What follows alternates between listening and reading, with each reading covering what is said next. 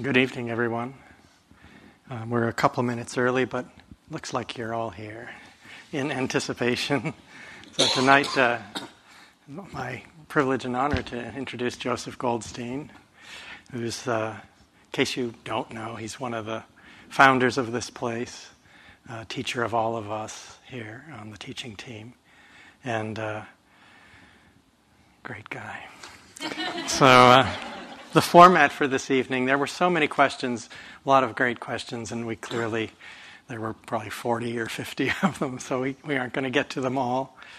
I will be reading the questions for Joseph, and in a couple of instances I've combined two or three, and I'll read those. It'll be one answer or who knows what we'll get, but something. But I will read two or three of the notes on a couple of occasions. So I think we'll launch right in. So the first question I have chosen is, dear to my heart, how about some tips on walking meditation?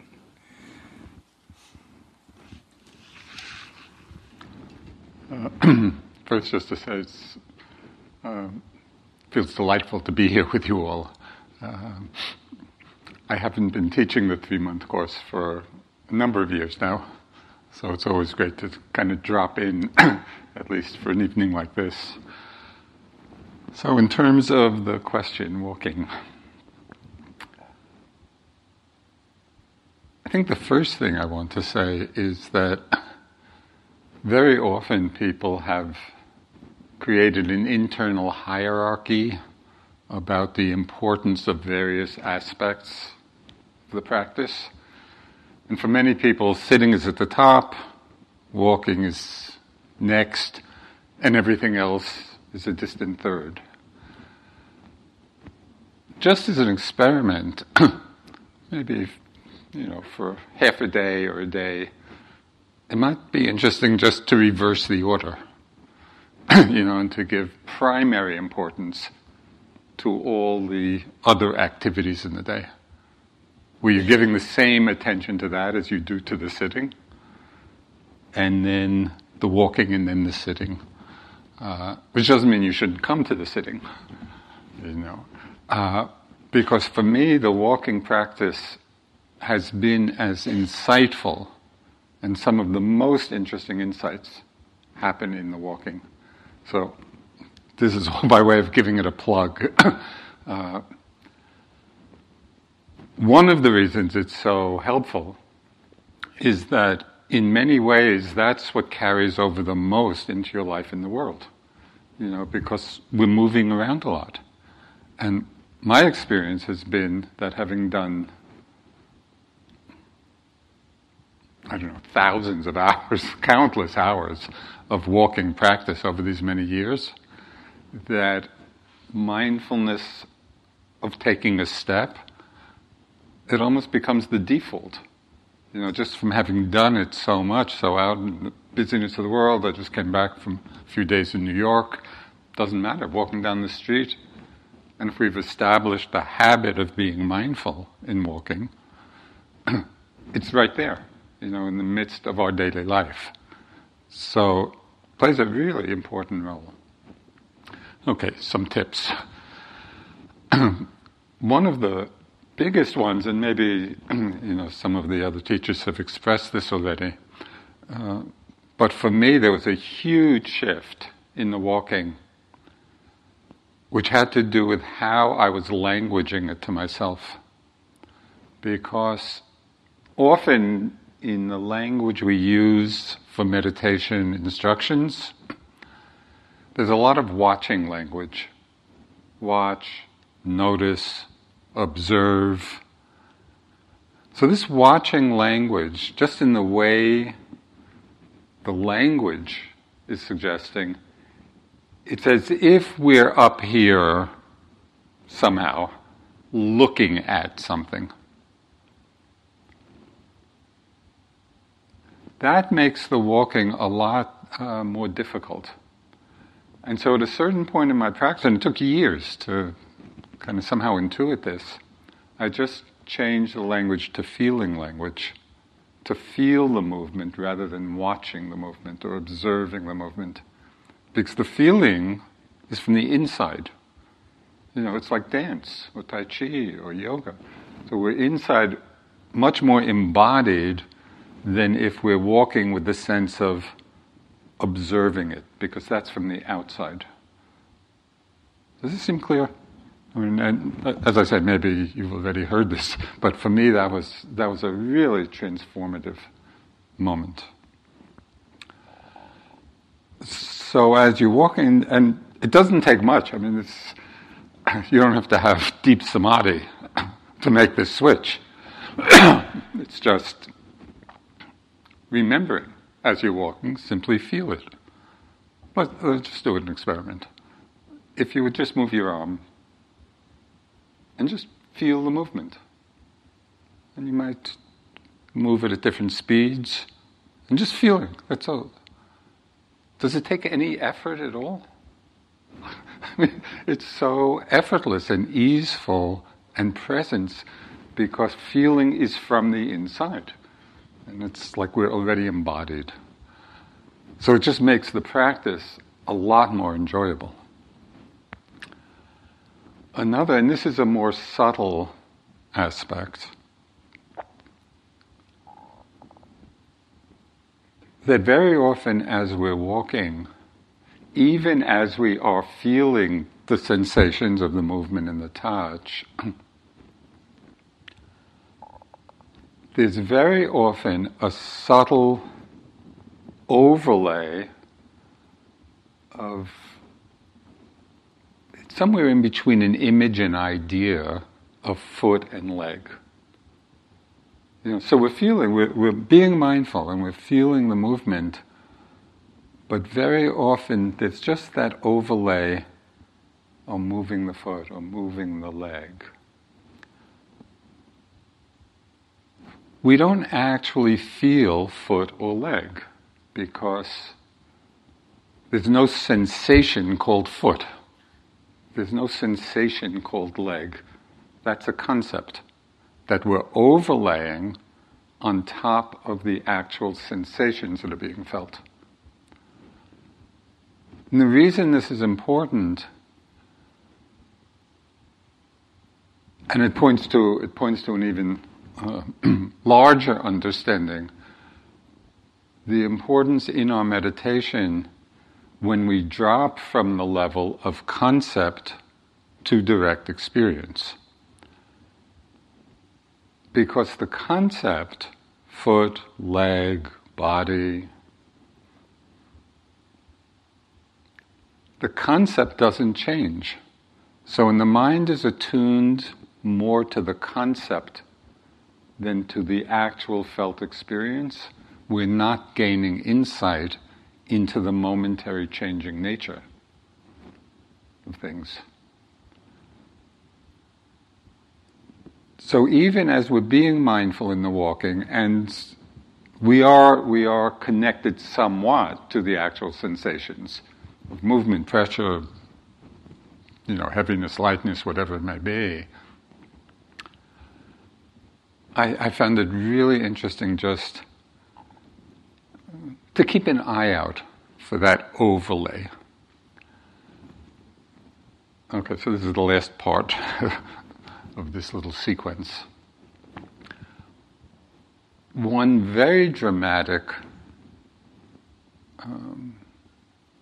shift that came in my walking from doing this is at different times I would start noting. I was using the noting and the walking for periods of time. I would start noting the elements rather than lift, move, place, or whatever noting you're doing. And so, for example, I would just start noting air element in the movement, earth element as I touched, and then just air, earth, earth. And I was struck by a very dramatic shift of understanding. Because when I was simply noticing the movement and the touch, again with that slight overlay of foot or leg, and all of this is on an extremely subtle level, it leads almost automatically to a sense of my foot and my leg. And so right there is the beginning of the creation or the strengthening of the sense of self, of I. It's very unlikely, if you're noticing air element or air, earth, it's very unlikely that that would transform into my air element or my earth element. That's not what the mind did, and it was born out in my experience of doing this. It dropped the mind into a very vivid experience of selflessness, which is often, as I'm sure a lot of has been talked about this, over the last 6 weeks, but for many people it's the most counterintuitive, because it's like we live as a self, that's how we're operating in the world, and so this whole teaching on non-self really takes a lot of settling into and exploring. And I found in the walking, it was like an immediate experience. Oh, that's all there is. It's just air, earth, air, earth. So I just would encourage you, if you're interested, to experiment a little. These were really transformative aspects for me in the walking, and led to a real depth, of understanding.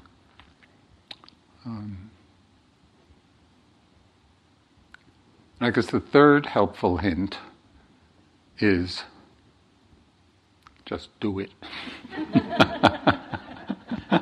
Don't shortchange the walking, because it has just huge benefits, both in the formal practice and the carryover into our lives.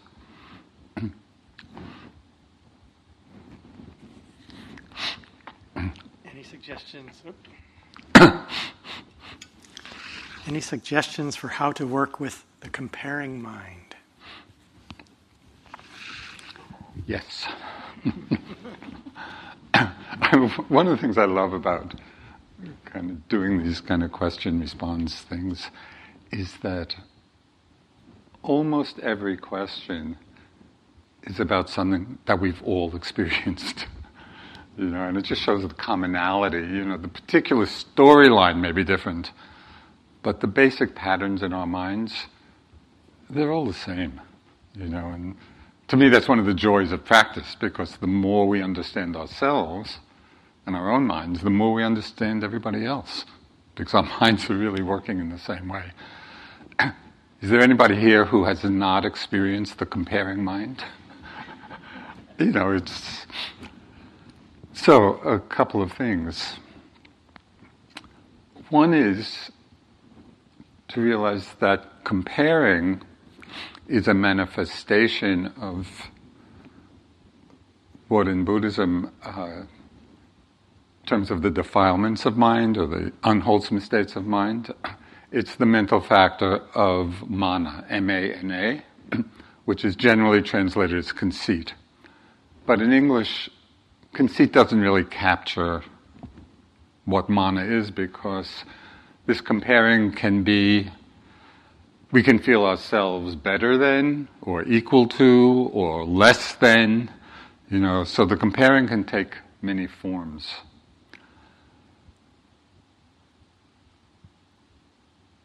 I found it really helpful when there's a certain psychological, emotional pattern that comes up again and again, that deeply conditioned,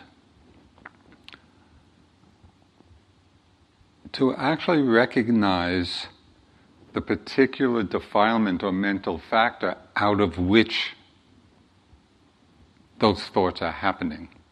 So, for example, when there's comparing mind, and I see it, I actually like to use the Pali word, just mana, because if we use the English word, I think for many people, we would, for example, label it as comparing, and it's not unlikely that even in the naming of it and recognizing it, there's a slight judgment. Oh, this is not good, this is bad, whatever. When I use the Pali word, it keeps it very impersonal. It's just this factor of mind doing this thing, right? And so there's much less sense of imbuing that pattern with a sense of self, with a sense of I. It's just mana. It's just mana-ing. So I'll share a story with you, because recognizing it in this way, I find it so really simple to disengage from it. So either last year or the year before, I was doing a self-retreat in my house. And I don't know that you know of Bhikkhu Analayo, but he has a kuti down at the study center. And he was doing a self-retreat at the same time. And for those of you who know him,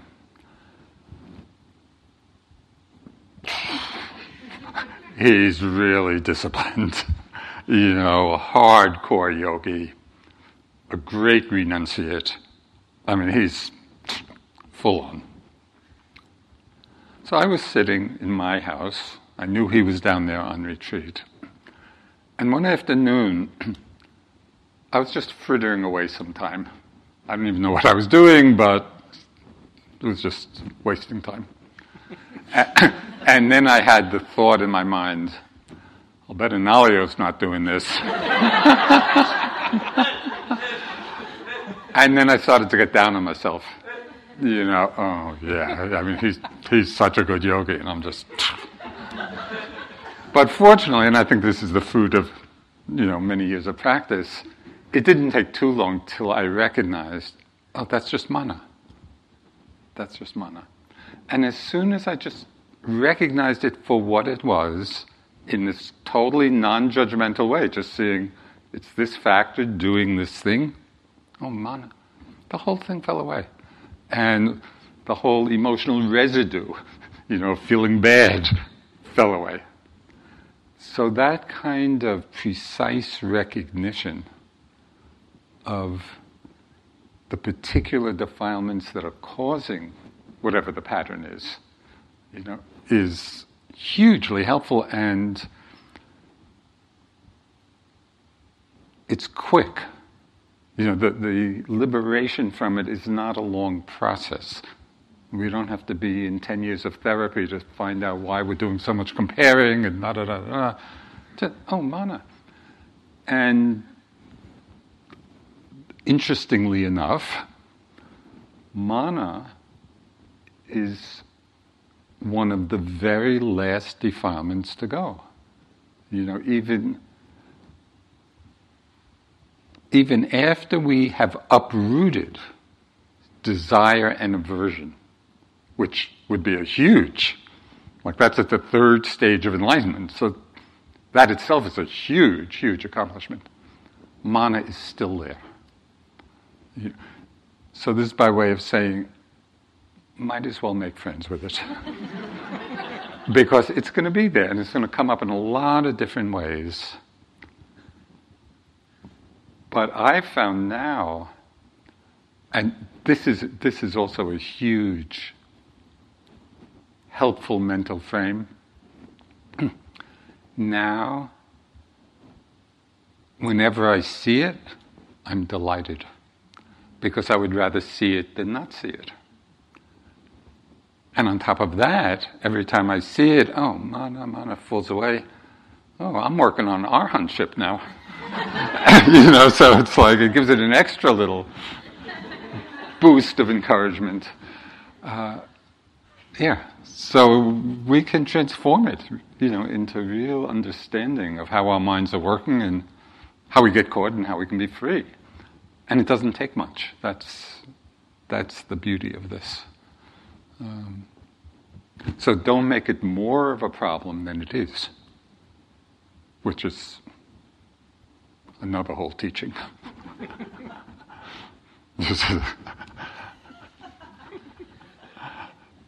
My first teacher was Anagarika Munindra, and very quirky teacher, but a great teacher. And one of the phrases he used, I heard it thousands and thousands of times over the years. He would just say, be simple and easy about things. Just be simple and easy. I think that was one of the best teachings I got from him, because we tend to exacerbate whatever's going on in our mind and build whole stories and, self-judgment and comparing and all of that. But you see how easy it can be when we don't personalize it. It's just mana. Okay, it's doing its thing. See it for what it is. Gone. Until it comes next time. Yeah.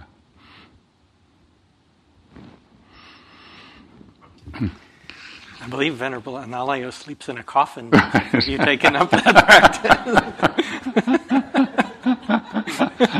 We're beginning to compare our beds.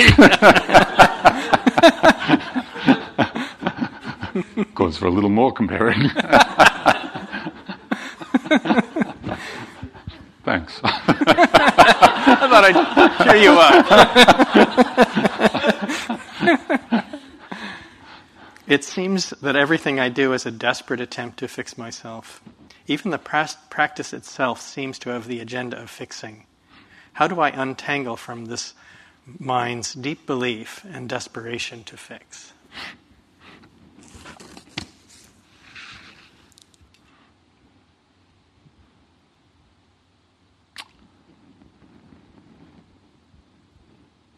Well, I think in a way this ties into the last question, because even if we're not comparing ourselves with somebody else, we could be comparing ourselves with some idealization of where we think we should be, and then comparing ourselves to that. So one thing would be just to try out and when you see that pattern arising, of wanting to fix, and this would be an experiment because I have not applied it in this particular context, but as you raised the question, it seemed very similar. Whenever you see the pattern arise of the fixing mind, maybe to see that as mana, because you're comparing your present experience to what you think your experience should be. And it may be that simply recognizing that's mana again, to see if that the energy, of that fixing mind falls away in recognizing the particular mental factor that's giving rise to that thought.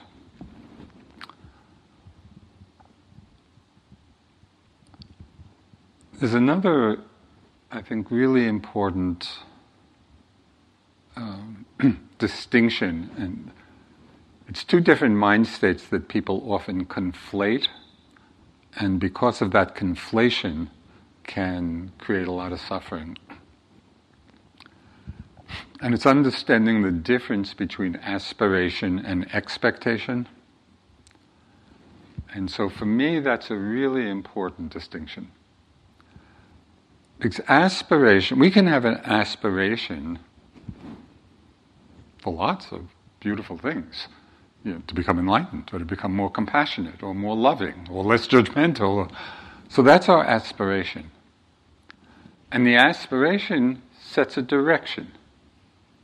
If that's our aspiration, then we learn one way or another, okay, well, what's the path that will lead to that aspiration? Expectation is when we're holding on to an expectation that our current experience should be a certain way. And when it's not, then we feel frustrated or despondent or discouraged.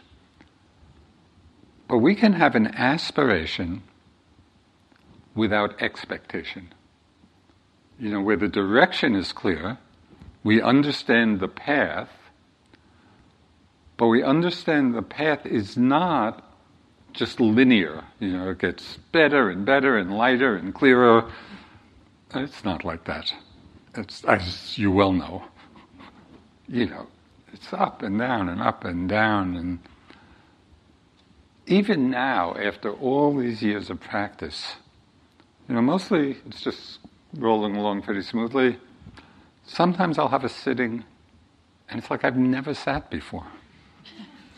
My mind's just going off on something or wandering a lot. And in the beginning, more toward the beginning, I'd get really upset by that. I'm putting all this effort and, look what's happening. At this point, I just know so well, having been through a million ups and downs in the practice, both from sitting to sitting, day to day, year to year. Sometimes just going through a really difficult, challenging time. And sometimes it's just going great. So the more we realize that, then there's a lot more acceptance of whatever the current experience is, realizing that the path is not particularly about particular experiences.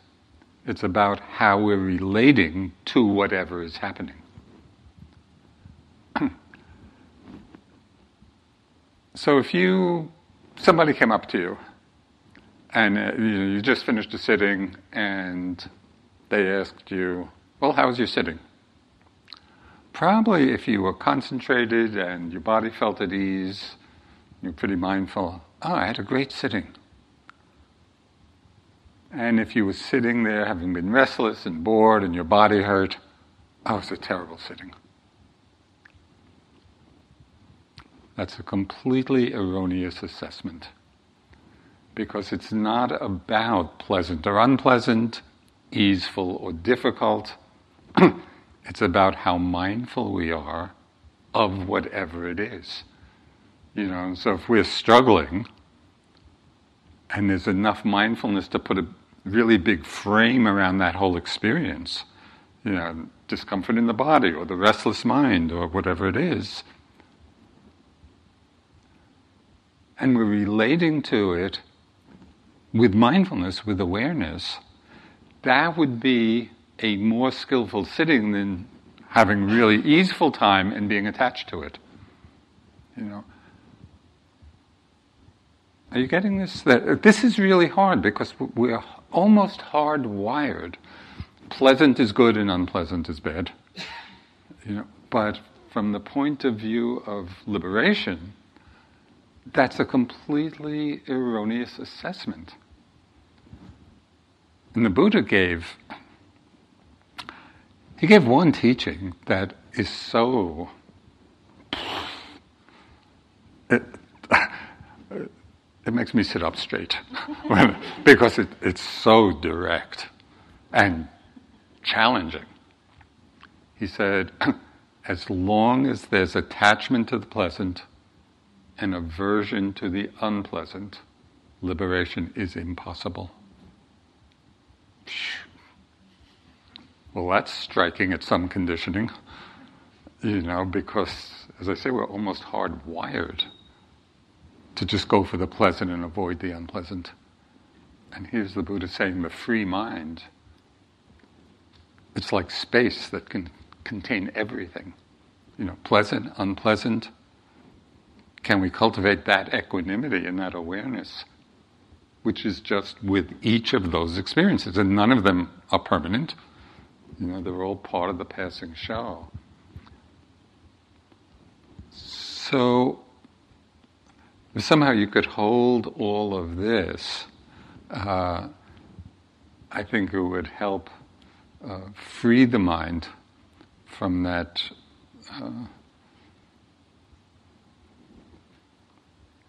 wanting some imaginary other experience than what we're actually having, which is a lot of dukkha. That's a lot of suffering, and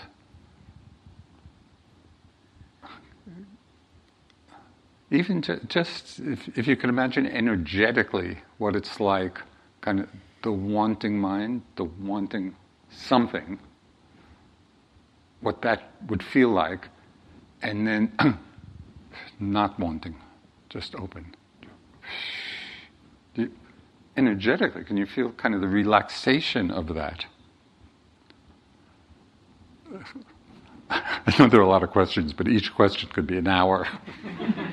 I just want to share another, because this also was I was on, again, this was another year, I was on self-retreat at home, sitting, and there's one line that we find often in the discourses, and it's a line that often people would hear and get enlightened, just hearing this one line. So listen carefully.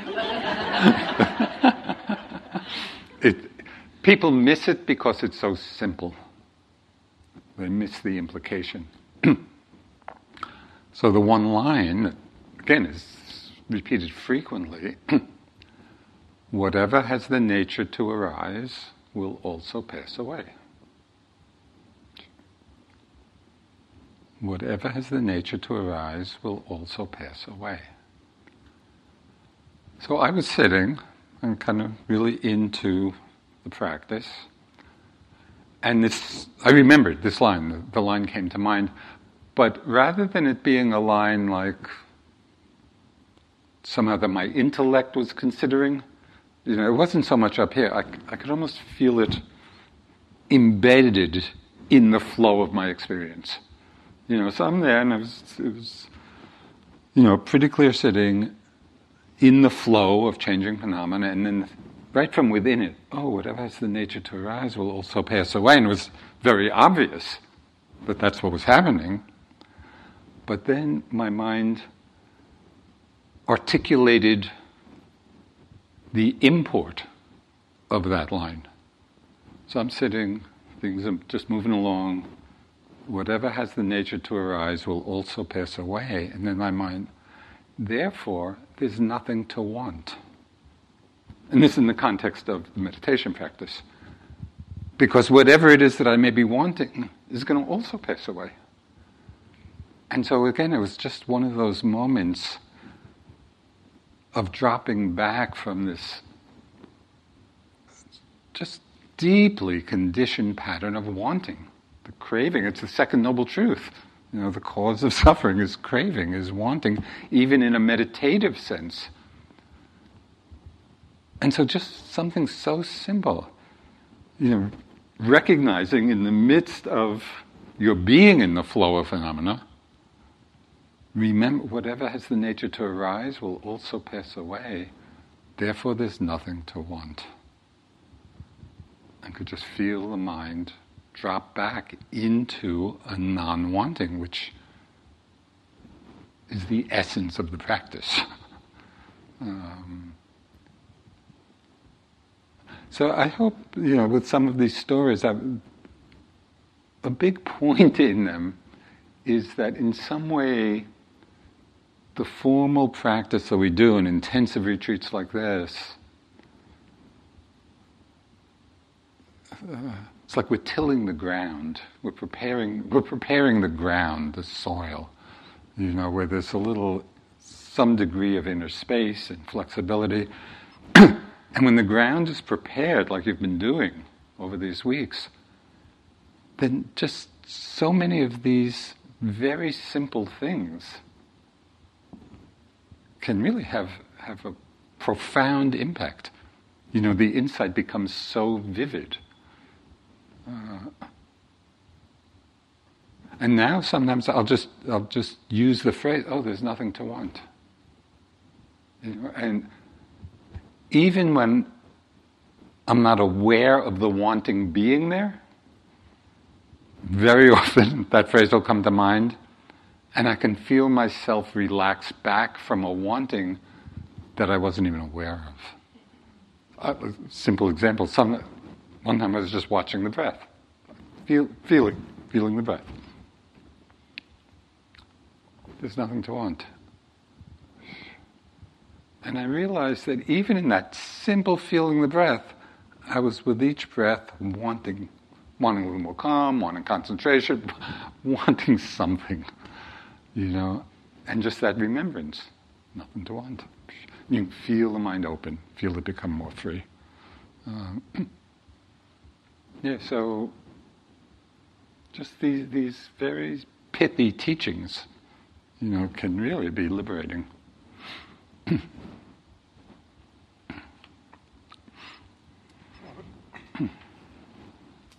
I'll read a couple of questions that are closely related. Since daily life unsettles the mind so much, is there really hope of awakening as a layperson? Or would one eventually need to devote their life fully to the path? Dear Joseph, what are the odds of waking up? Do we have a real chance? And one more. Who or what gets enlightened? What happens to that which gets enlightened after it's enlightened? Okay. So my new favorite definition of enlightenment is lightening up. And I've seen this over many years now. I've been practicing 50 years or so. And I can see that's just what the process, it's lightening up. So what does lightening up mean? Through practice, and I'll speak a little more about what I mean by through practice,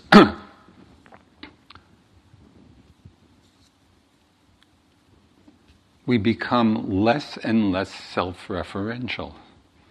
Instead of everything revolving around the I and me and mine and what I want and what I like and what I don't like and all of that, the lightening up has to do, on a more superficial level, we could say, just not taking ourselves, our mind so seriously. And on a slightly deeper level, beginning to weaken the hold of the sense of self, that is basically running our lives until we begin to see through it. Because that sense of self, that sense of I, is just what feeds the desire and the aversion, and I want this and I don't want that, and I like this and I don't like that. It's all rooted in the sense of self. So over time, and this is, over years of practice, that sense of self, we begin to see through it and let go of it, because it's only the sense of self that's there. It's not that there is a self which is there. The sense of self comes because we're not seeing things correctly. So as we're seeing things more clearly, the sense of self begins to diminish, and we get lighter, and our life becomes a lot simpler and easier.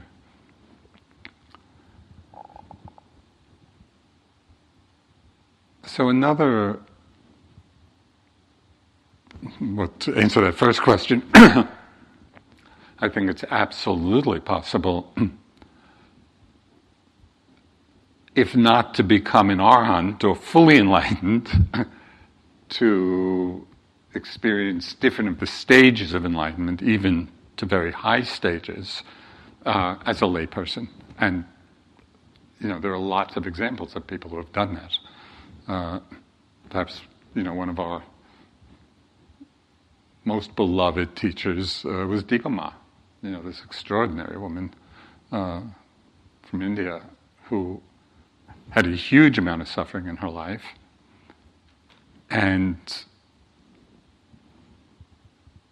went on to realize high stages of enlightenment and, of samadhi, and her mind was just amazing.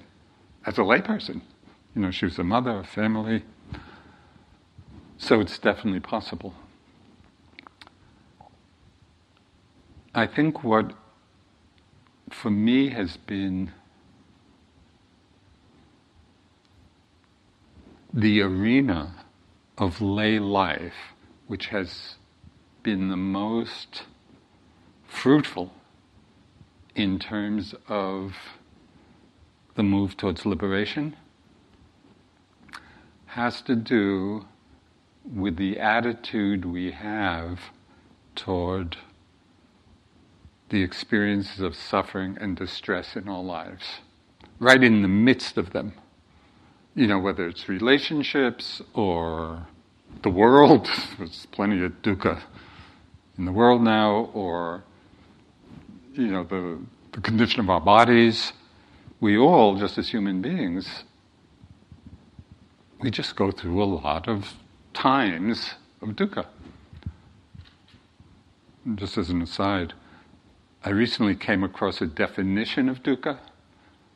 I read it online someplace, and I don't even remember who it was from, but they were defining dukkha. I loved it said, the inevitability of unwanted experiences. I loved it because that just captures it, and it's so obvious. It's so obviously true. If we're alive, it's inevitable that we will encounter a lot of unwanted experiences, one way or another, externally, internally, which is basically a statement of the First Noble Truth. But what I found to be really interesting and so helpful and meaningful is to take those times when my mind was really distressed or suffering from one thing or another, and instead of looking to the external causes or assumed causes of what was making me suffering,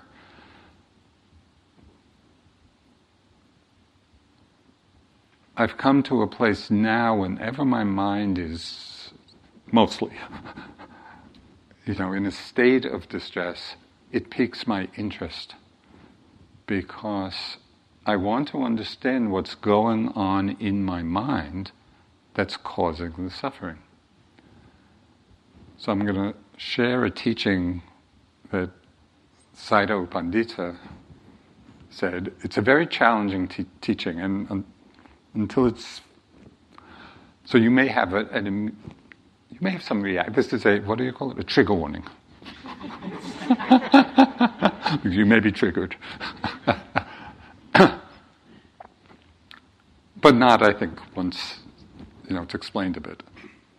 He said, we are 100% responsible for our suffering.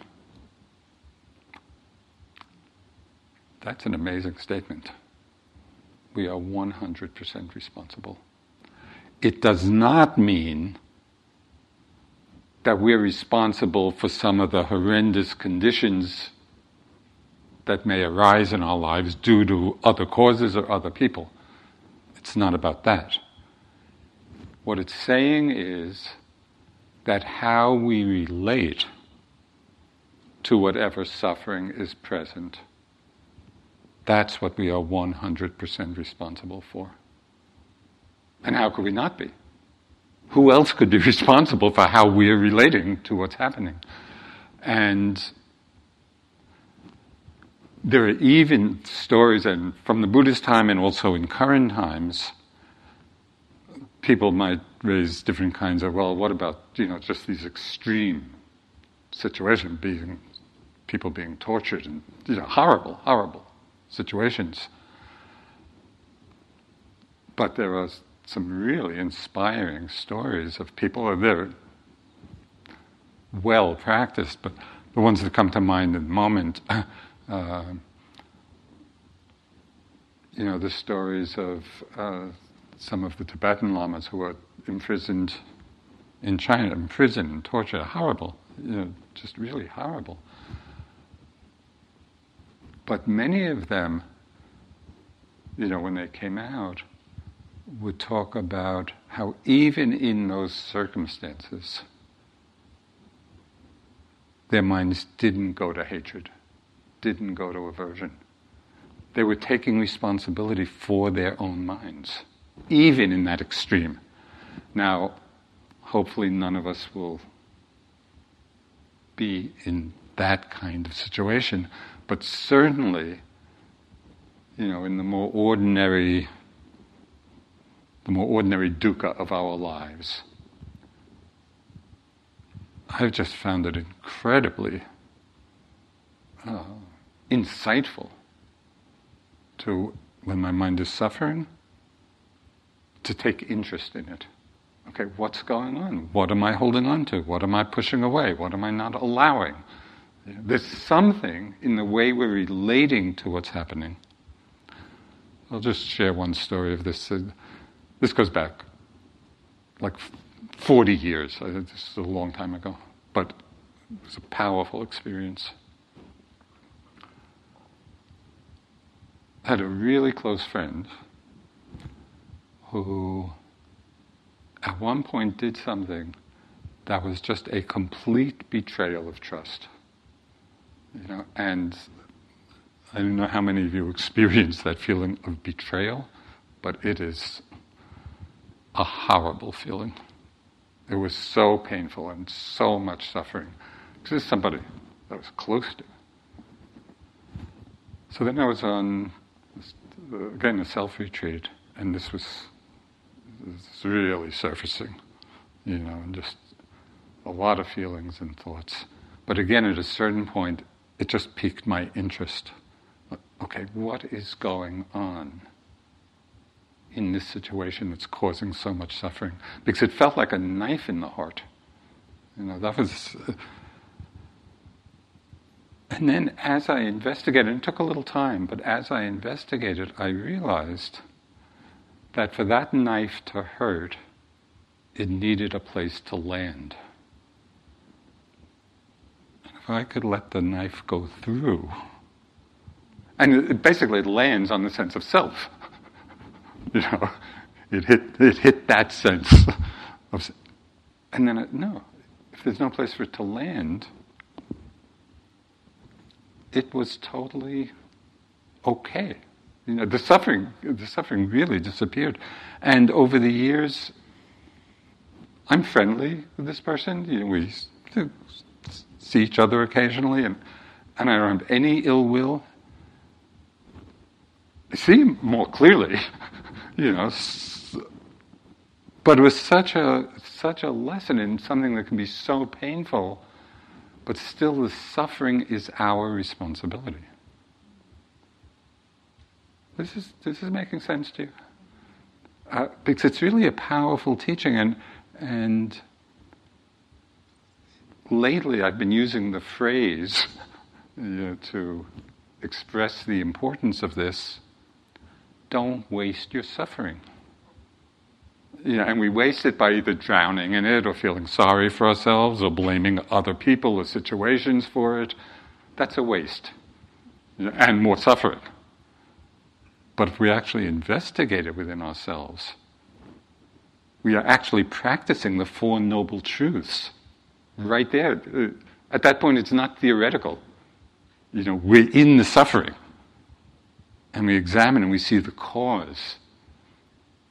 And we see the end. So right there, we're actually practicing this path of liberation. This happens more in our life in the world than on retreat. And so that's why I wouldn't make a big distinction in terms of our walking on the path. That our life situation can sometimes provide really deep and transformative understandings. Liberating understandings.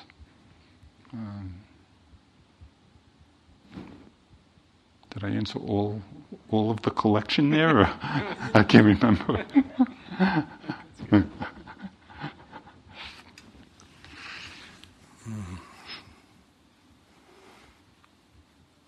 The Buddha's powers of changing people's perceptions or seeing their past lives. Are we to take these at face value? I find my skepticism of this makes me question other teachings.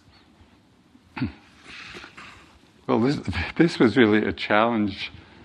With myself and colleagues of my generation, many of us practiced in India or Thailand. And in those cultures, the idea of rebirth and other planes of existence is just part of the culture. It's not problematic. In those cultures, people grow up with it. Hearing these teachings and then coming back to the West, of course, it's not part of our culture, and very often people are skeptical.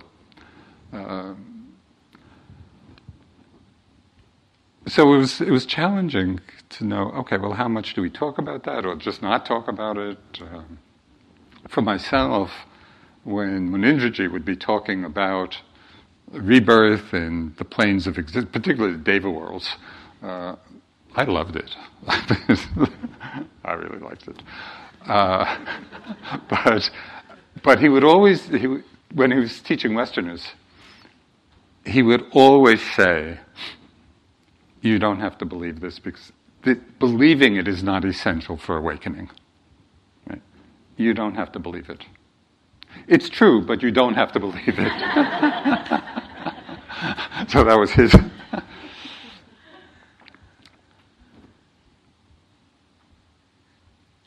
I think quite happily, the whole path of liberation, we can walk on the path practicing those teachings which we can verify for ourselves. It does not require belief, in the cosmology, true though it may be. And so I would just take what's useful in the teachings. And those things that you don't believe or have question about or doubt about, just put it aside. And what I would suggest with that, though, and this is a subtle point, though, I think it has important karmic implications. And even that, some people may not really have much belief in that. But there's a difference. So there's an expression, I think it was Coleridge, the poet Coleridge, who used the expression, the willing suspension of disbelief. Because we can be as attached to disbelief as we are to belief. And so with things that we don't know, I think it's a much wiser frame to say, I don't know. And just stay open in the not knowing, rather than it's not true. Because saying it's not true implies that you know. And you don't know, if you don't know. And the reason that the subtlety in terms of the karmic implication, to say something is not true within kind of the Dharma perspective that is true is really just a expression of wrong view, which is an unwholesome mind state. To say I don't know is not wrong view. It's just acknowledging that this is beyond my current level of experience. So I think that's a very easeful way of just taking the teachings was useful, that you can relate to, that you can verify in your own experience, and simply stay open, to whatever else is in the teachings that you don't yet understand or believe, but just keep an open mind.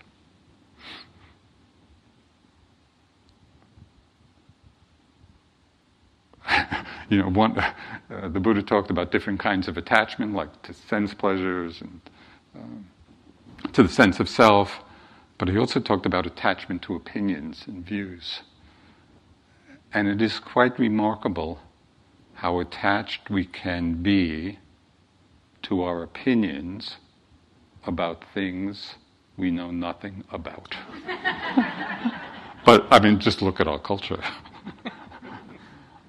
People have a lot of strong views and opinions about things they know nothing about. But we do the same thing on whatever level. So that would be an interesting part of our own internal working to observe.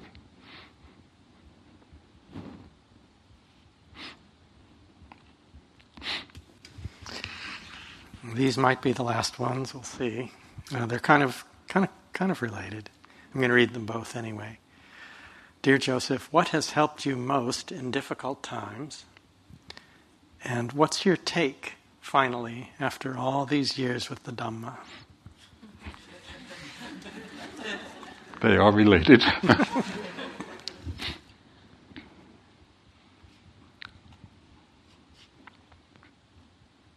So as some of you may know, and I think this is especially not uncommon in the West, and people practicing in the Buddhist tradition. But over, a lot of years now, I studied with a lot of different teachers, mostly in the Vipassana tradition, but some little foray, into some Tibetan teachings, a little bit of Zen. So I have a little bit of experience, variety of traditions, but mostly with just a lot of different teachers.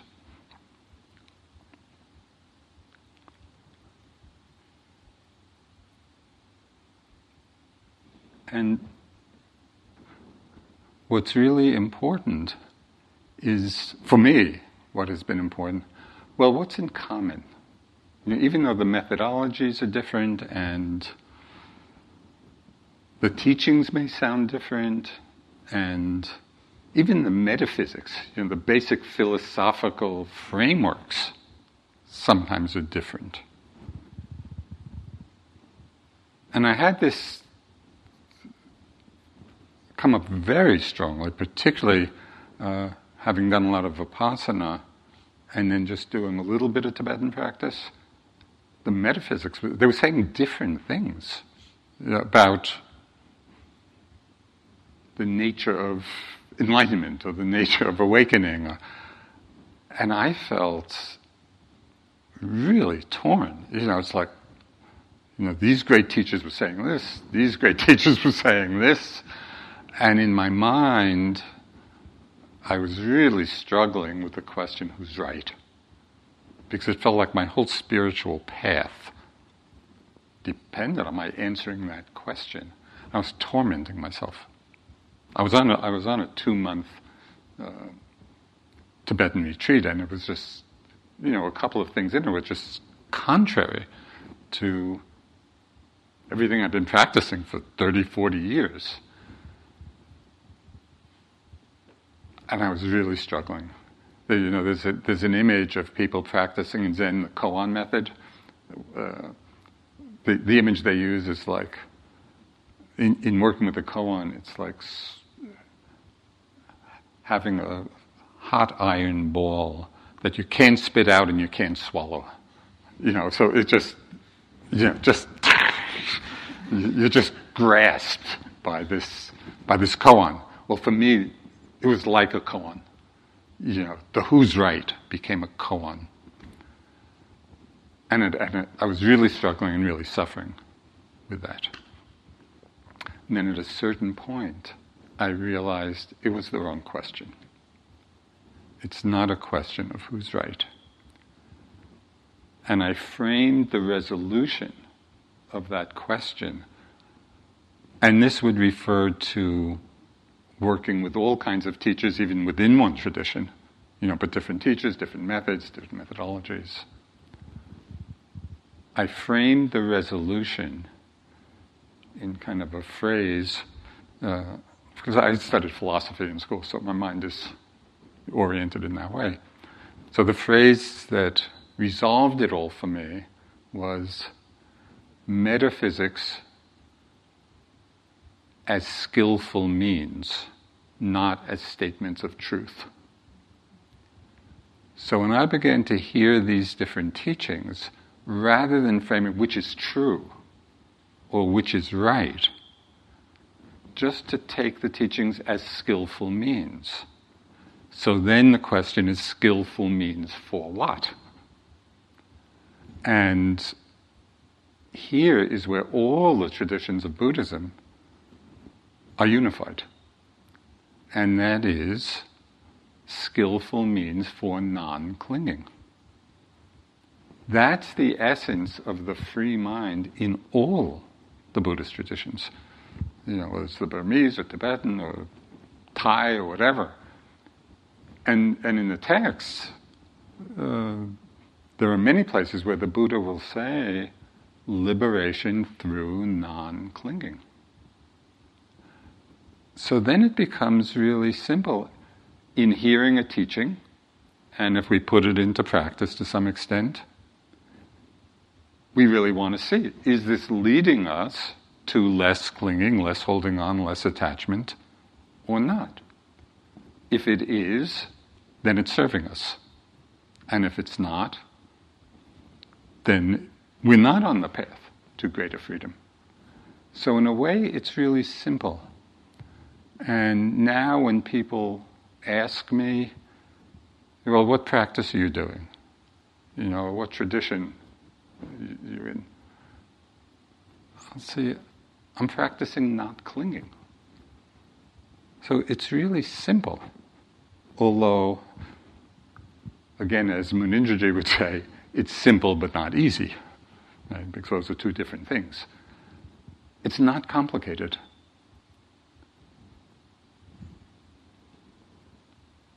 And so going back to just what I was talking about a little earlier in terms of not wasting your suffering, it's always about clinging to something.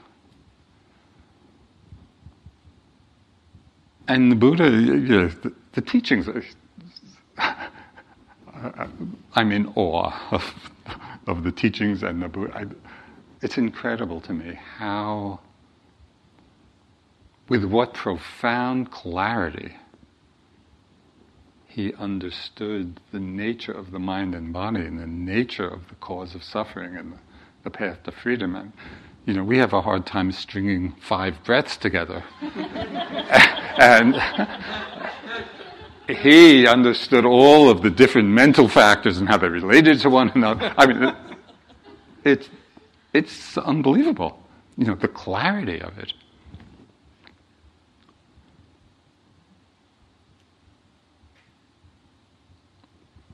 And so as part, this is one tiny little part of that clarity.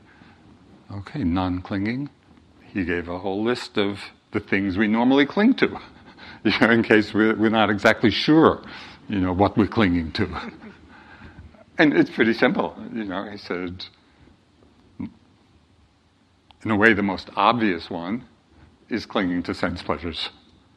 We're attached to, we like pleasant sights and sounds and feelings in the body and all the senses. So that's a place to look. Okay, are we attached? Are we clinging to them or not? Has that become the motivating energy in our lives to just accumulate more and more pleasant experiences? Which it is, I think, for a lot of people. So that's one arena to look at. The other, as I just mentioned, attachment to views and opinions. So just as you go, it's not so much here where you're not communicating with one another, but when you go back into the world, for those of you who are leaving soon, it would be really watchful, really interesting to watch, in your discussions, conversation with people, how often are we attached to our views and opinions about something. The third level of attachment doesn't really affect us that much, I think, but very much part of Indian culture at the time, attachment to rites and rituals, as a vehicle for enlightenment. But I don't think in our Western culture we have too much of that. But the last one, and this is really what it takes a lot of interest to explore, is attachment to the view of self. Because that's in a way just at the center of all the other attachments. And the doorway of understanding selflessness, which is hard. This takes time. This, impermanence we can all. It's not hard to understand and even experience, and it's not hard to understand and experience dukkha. But selflessness really is counterintuitive, So it takes a lot of interest to explore this. But the doorway to understanding it, and there are actually many, but we can understand selflessness through a refinement of our perception of change. So the more we see, both in our meditation practice, but in our lives in general, just the changing nature of everything, so our understanding of selflessness begins to open up. And in our experience of dukkha,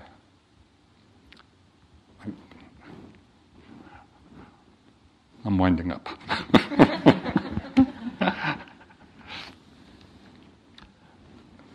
I just want to give one little elaboration of what selflessness means, because it's the translation of the Pali word anatta, non-self. But one of the manifestations or experiences of that is the ungovernability of phenomena. That if there were a self, we could say, let me not have any more anger, no more desire, as if we're in control. But anatta means things are following their own laws. It's not happening chaotically, happening lawfully, but not based on our will. It's based on the appropriate causes and conditions for things to arise. If the causes are there, phenomena will happen. If the causes are not there, it won't. So things are ungovernable. That's one of the doorways into having a deep intuitive experience of the selflessness of this whole process. And okay, I'm going to end up with this, but it's in a little piece. One of the reflections that the Buddha suggested we do daily, that's how important he thought it was. Reflections on the universality of growing old and sick and dying. And the reflection is, whatever has the nature to grow old will grow old. Whatever has the nature to grow ill will grow ill. Whatever has the nature to die will die. And then after each one of them, there's a tagline. And it's the tagline which is the kicker. And I am not exempt. Whatever has the nature to grow old will grow old, and I am not exempt. To grow ill, I am not exempt. To die, I am not exempt. Now, intellectually, we all know this, but we don't believe it. There's some deep feeling, I think, I certainly see it in myself, and I imagine we all have it, that until it hits us in the face, we think we are, or at least that we should be exempt. And so often, I'd be on retreat doing some walking, and all of a sudden my knee will start hurting. And immediate reaction, why? And then I am not exempt. This is what happens.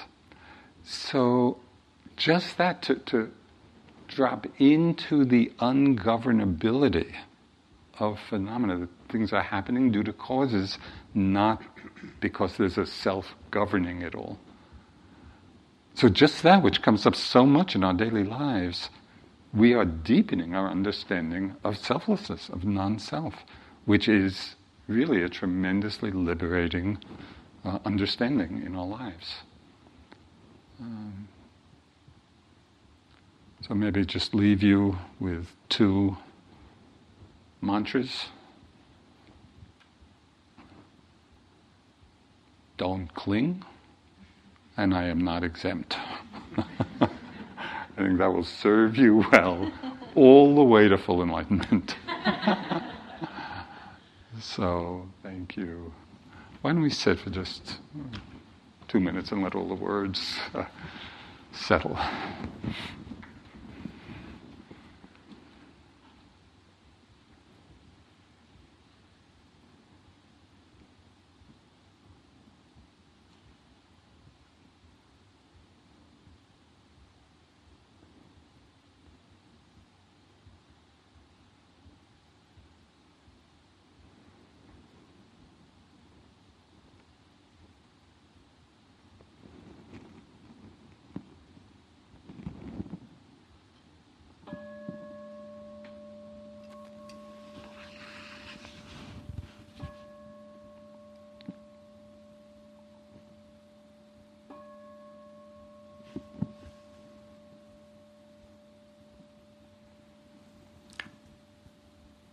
Sadhu, sadhu, sadhu.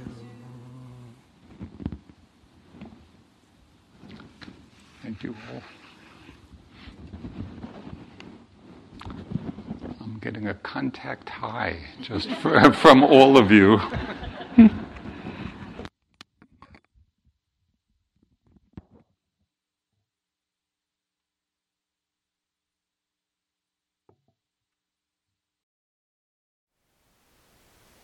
Thank you for listening. To learn how you can support the teachers and Dharma Seed, please visit dharmaseed.org/donate.